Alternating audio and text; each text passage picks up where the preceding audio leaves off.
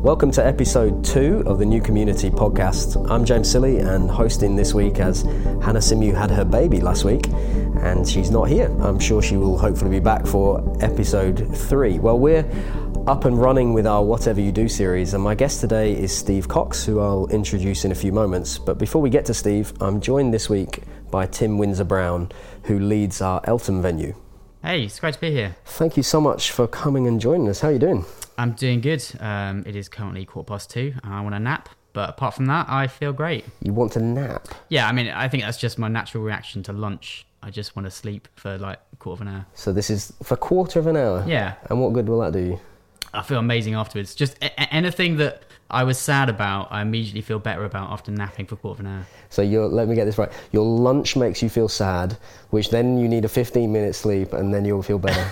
I'm not saying lunch doesn't make me sad. Lunch is generally a good thing, but napping just makes everything better. Generally. Okay. All right. Well, fair enough. Well, it's thanks for joining us and not sleeping. I'm really grateful for that. Tim, you recently joined the New Community staff team. Yes. How have you found it? How's it going? Yeah, it's been fantastic. So I've been on staff part-time since Christmas, and I'm a software engineer in the city. And so at the moment I spend half of my time in London and half of my time either in the office with the staff or in Eltham, and it's been fantastic. It's given me a real opportunity to get to know a whole bunch of people at New Community who I wouldn't normally spend so much time with, but also to spend a whole bunch of time in Eltham. To hear some stories, to get to know more people there, to really understand more about what makes this town tick. And I think as we're meeting there and praying for this town, actually knowing the town makes a real difference. Great. Well, speaking of Eltham, we recently moved our Eltham venue into its brand new venue. Yes. We finally, after a long time meeting in the old, not so pleasant hall, and now in this purpose-built brand new school hall with all the amazing facilities right in the heart of Eltham. It's a stunning venue. It's absolutely amazing. How's it gone so far? Yeah, it's been fantastic. I mean, I don't know if you remember, maybe it was a year ago now. We were planning on and figuring out which venue we were going to meet in Eltham. We didn't even have a venue. Yeah, no, exactly. And it was the week before we were set to start. We finally got it signed and figured out that we were going to meet in this venue, and it's been a real blessing. They've been amazing, haven't they? It's been they're such a fantastic school. It's been to varying degrees a building site over the last year, but meeting there has been such a joy. We've had a great time. I think until we moved into the new venue, we didn't really clock as to how brilliant it was going to be. Just this new venue it's large, it's spacious, it's got great facilities, there's so much light, it's just naturally such a welcoming place. It really is, and we've had an amazing last few weeks there. So we had some people, do you reckon, coming just because of the new venue? Yeah, it's now visible, isn't it? It's not tucked away. Yes, completely. I think every week since we started, we have had people coming and checking out the building just because it's such a central, integral part of Eltham. People are fascinated as to see this new building. We've had people popping by every week, and just this last week we had a couple popping in because they were thinking of applying for a place there, and they didn't realise we were a church, and we got chatting to them and they stuck around for the meeting, and during the worship we had this really great prophetic words, and it spoke exactly to them. That's just amazing. There and then we prayed for them, and they really felt God had stirred, and so we're really excited about this, the beginning of this journey with them, but as a school we're so excited about the future of meeting here. It's been great so far, and we're looking forward to this next year. It really has. I know I'm famous for saying the best is yet to come, but I think in our Eltham venue, as with all our venues, but in Eltham it really is. It's been a real good start to this new venue, and just hearing that the people coming in usually just to check out the school. Oh, it's open, let's go and have a little look, or come in and see if it's open. And then those people stay in on Sunday, and just hearing when I got that message, I was thrilled. That's so exciting that it's now prominent, place you can invite people to, and we're really looking forward to what comes next. Tim, thank you so much for joining us. Thank you. Today, and spending this time. Go and have a little sleep, and thanks. I will do. Or be productive, or something. I will sleep and then be productive. That's how it works. Thanks, Tim. Catch you in a bit. Well, joining me now is Steve Cox. Steve, thank you so much for joining me today. When I tried to make some notes of how best to introduce you and describe what you have done in your long and varied career, it just confused me. How would you describe yourself? What's your career been? What have you done? That kind of thing. It's often confused me, James, actually, what I have actually done, because it's been a long time. If I do take you back a bit, in the 1970s, after I left school, in late 60s, early 70s, I went straight into BP. Right. And there I went through a trainee management course, which I was there for 6 years, actually. And through that course, I then discovered that the marketing side of things was my thing. Right. And so therefore I went through the market research side, of oil research. And eventually I went into marketing management. And I actually was sales promotions manager at Duckham's Oils. Some people may remember Duckham's Oils. Not me, I'm too young. I can't believe that. But I went from Duckham's Oils to TI Rally, the cycle people. So I know that's dear to your heart, cycles. Yeah. And so I became product manager and a marketing manager there. And at that point, you're now reaching the early 80s. I moved over to marketing consultancy. Okay. And worked with consultancies, and some of my clients were BP themselves, Sony, Mars, people like that. Wow. So that was through the 80s. Big names, okay. Yeah, they were pretty big and quite challenging, but Yeah. I think that's the best way of describing what I've done. But later on, I moved into media because what God did with me at a certain stage, when I became a Christian in 1987, Okay. and when I became a Christian on January the 20th, the same day Terry Waite went missing in the Middle East. Some people may know Terry Waite. He was the emissary to the Archbishop of Canterbury at the time. He was negotiating the release of hostages, and he actually, ironically, was kidnapped as a hostage at the time. Yeah. On that very same day, I gave my heart to the Lord, Wow. and life changed considerably. So what I used up to that time, can I share this story? Is this all right, James? Yeah. I actually said to God at the time I became a Christian, I said, I'll give it all up and become a monk, something like that, right? Of course, there was laughter in heaven, as you might imagine. Maybe it's a stupid cocks, But what he said, the gifts and the talents you've been using until now, I want you to use for me. And from that moment onwards, it was at a crucial time in my life. Actually, I lost my job. Okay. So I set up a consultancy, started to serve the local businesses where I lived, but also started to serve the church with the gifts and talents. So that took me into the 90s. And the media bit comes when I actually went to UCB. Right. I was commissioned to help UCB set up on terrestrial radio, and they asked me to stay on. And I won't go on any longer because I've got a long CV. You do, and wide and varied stuff. So you're somebody who, we've had a number of conversations in the build-up to this series. You've helped, thank you actually, you've helped massively shape this whole series that we're doing as a church. I just wanted to what I wanted to talk to you about was this idea of work and calling and vocation, and how as Christians we're supposed to view those things. So what do you understand when we talk about calling or vocation? Have you got any comments you'd like to make? It's an interesting one, isn't it? Because I actually looked up the dictionary definition of calling or vocation, and I think you may have referred to it earlier, actually, James. It says a divine call to God's service or to the Christian life, which is quite interesting. Or it can be an occupation to which a person is specially drawn. And the origin of the word is sort of like the Latin word vox, which means voice, and vocare means to call. So you've got this thing going on about calling out, and a voice. And I know that increasingly in the sort of the wider world, it's actually being used much more, the word calling. It's not just associated with religious areas. So it's now being sort of embraced a lot more. But in terms of what does it mean for us as Christians, I find fascinating. I think it's right to suggest that God does lead people to particular jobs or occupations. Yep. I think that happens. Yep.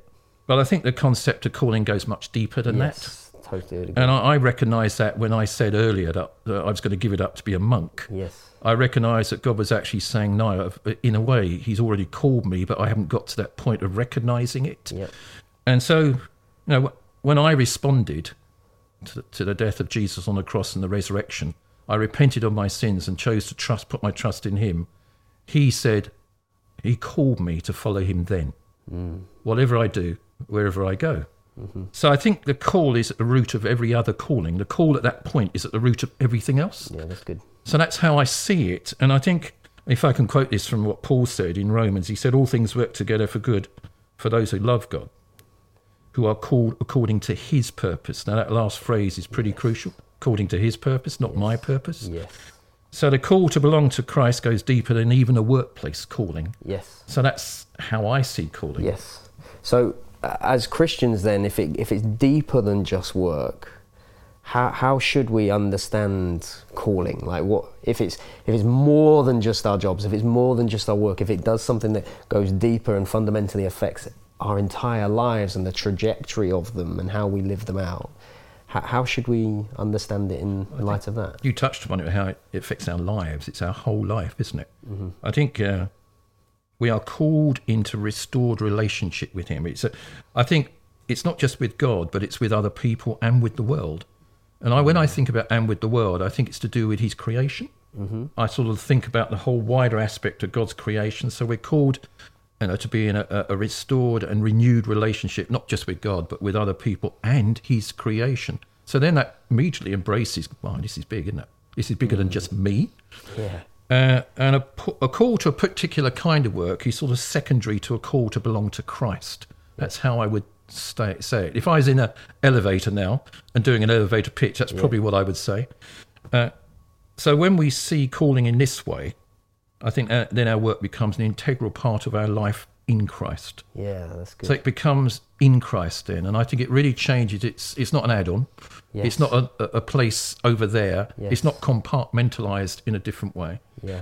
And we are called to belong to Christ and to participate in his creative and redemptive work. And that's big. Yeah. I think that's huge. This is the gospel. I mean, so many people think of the gospel just God, everything perfect, created man, man sinned, everything messed Absolutely. up, Jesus, now everything's okay between me and God. But everything else in my life is completely separate from that. The gospel is so much bigger than that. The creation, fall, redemption, consummation, this big thing that we're part of. I just love it when people get hold of that, everything you're saying, and go, yes, of course, it's not an add-on. I love what you just said. It's not an add-on. This is integral. God's called me, and this is how I work it out. I was thinking, I was checking the Bible actually before I wanted to come and see you, about who may have been called to take up a profession or a particular task. And, I've checked this out with other books as well, but there's surprisingly few who are actually called to take up something specific.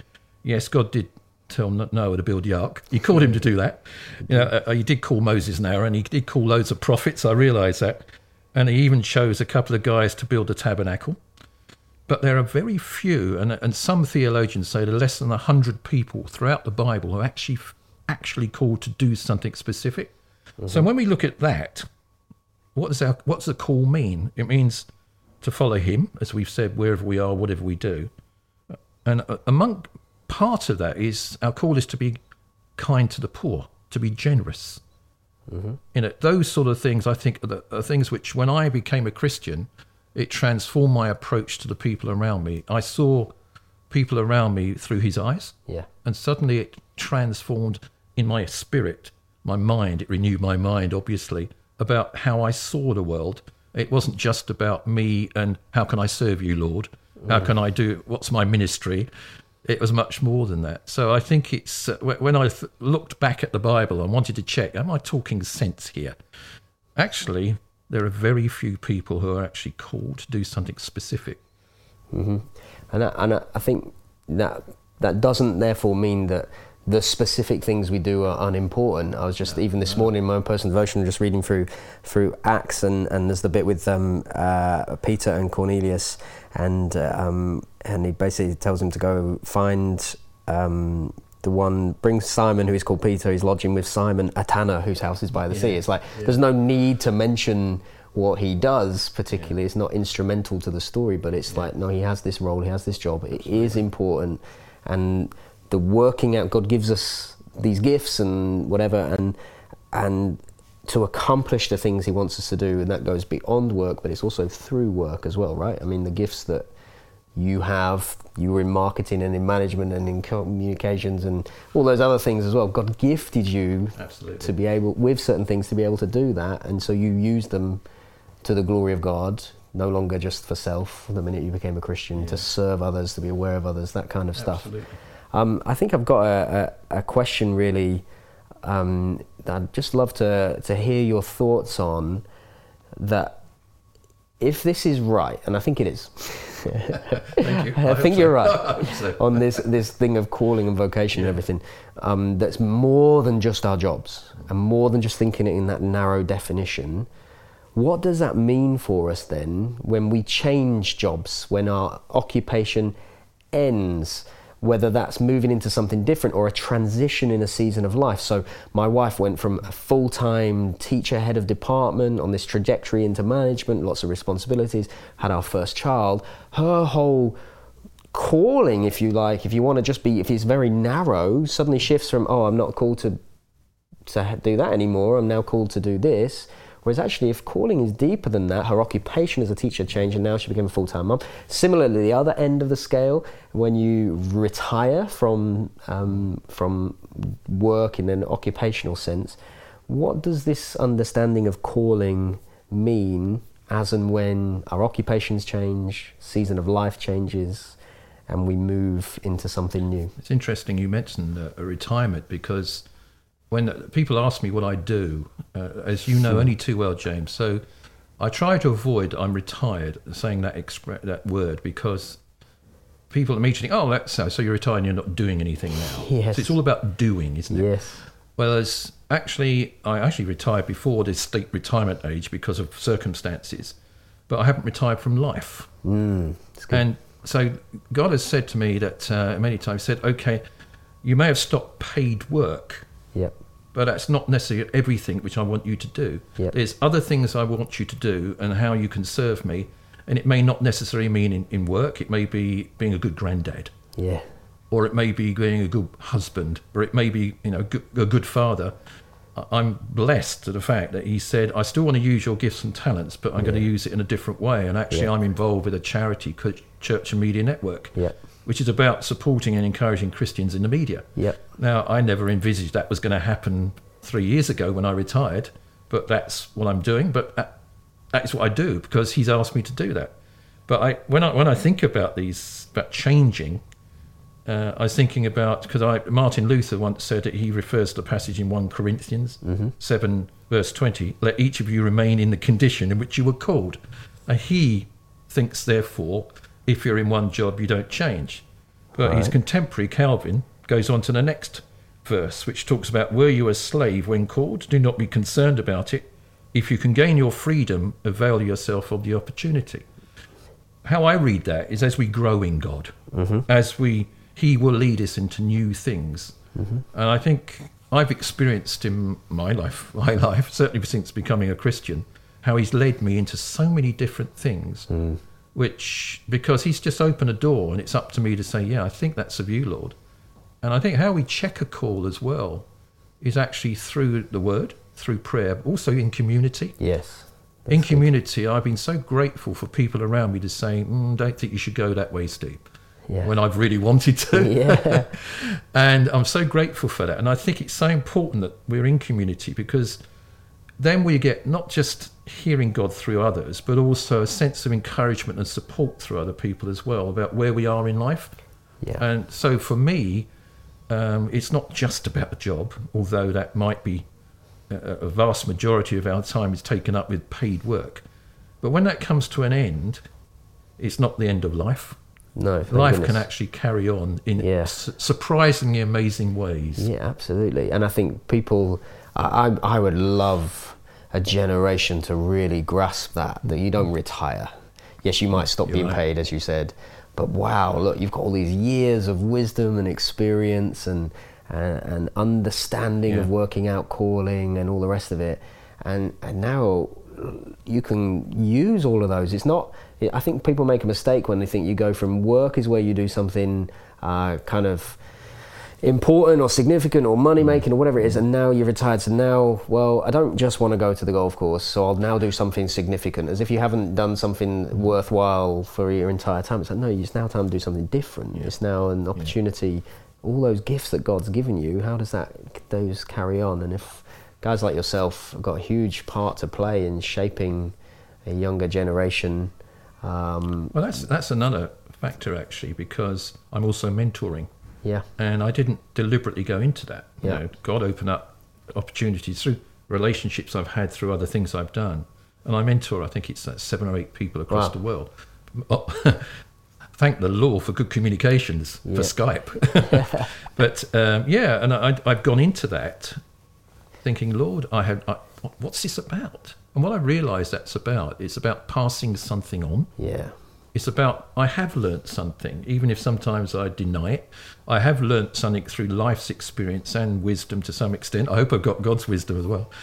And with that, I can sit with certain people and say, they can share things with me. And I've gone through exactly what they've gone through and made the same mistakes many times.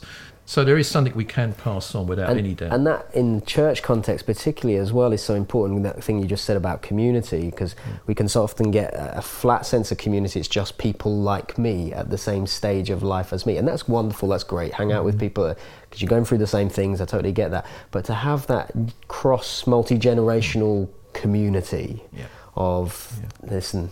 Absolutely. The amount of times that, listen, young man, let me just arm around you, just a little bit of fatherly advice. But wisdom. James, it can also work the other way. Yeah. I can learn a lot from, you're not far off my age, you're a lot younger than me. But I can learn a lot from you. I can learn a lot from even younger people around me.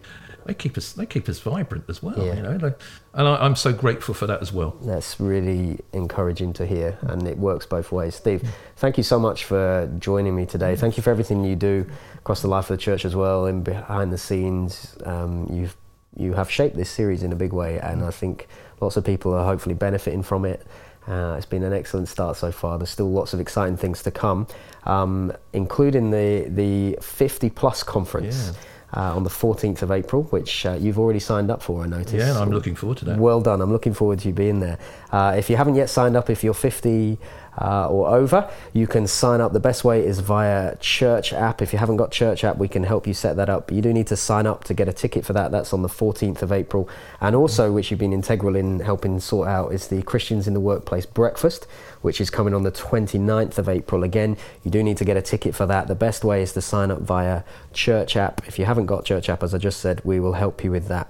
Also, other things going alongside this Whatever You Do series, we're continuing with the devotional material that, again, you can get through Church App or whateveryoudo.blog. Some excellent material just to help process this and pray through some of the things that we're covering during this series on a Sunday. So looking forward to this Sunday and what's coming next. It's been a really good start over these last couple of weeks.